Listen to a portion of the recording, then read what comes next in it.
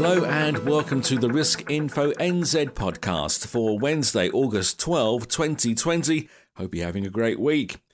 Now, insurers are taking a cautious approach to new business in the COVID-19 environment, says a report by advisory, broking and solutions company Willis Towers Watson. Its 2020 insurance market update says that while New Zealand has been relatively unscathed by the pandemic, insurers operating in the group life, income protection and trauma markets are nervous. The report's authors write that the economic impacts of COVID-19 are likely to continue and more job losses are likely. This Risk Info NZ weekly news podcast is brought to you by Partners Life. Contact us on 0800 145 433 to find out how we can support you to achieve your licensing requirements.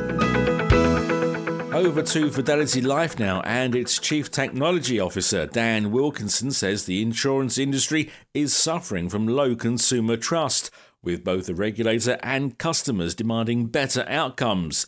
He says the firm's $25 million computer upgrade will not only help the firm survive, but improve consumer trust and help advisors with better data.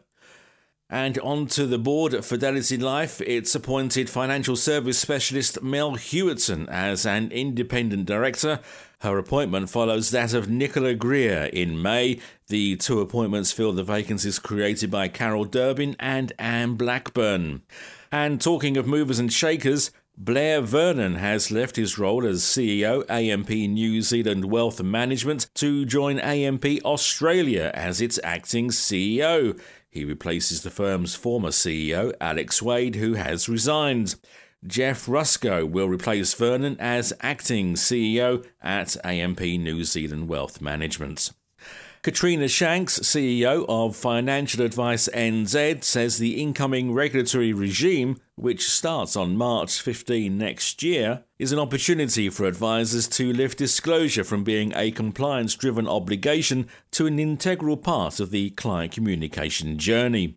However, her organisation is pushing for changes to the Financial Markets Amendment Bill before it becomes law. The organisation is concerned financial institutions have to consider training and supervising financial advisors. The bill will have its second reading after the September general election. The Swiss Re Institute says the development of data-driven business models is impacting the entire insurance value chain. Its report, Data-Driven Insurance Ready for the Next Frontier, says internet-enabled devices have changed consumer behaviour and expectations, particularly among younger generations. And finally, speaking at the MDRT Global Conference last week was Todd Fithian, a US-based advisor. He told viewers of the online event that among the things advisors can do to help themselves is to define their niche and market to it.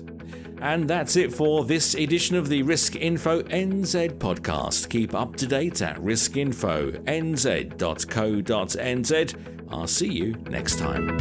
This Risk Info NZ weekly news podcast was brought to you by Partners Life. Contact us on 0800 145 433 to find out how we can support you to achieve your licensing requirements.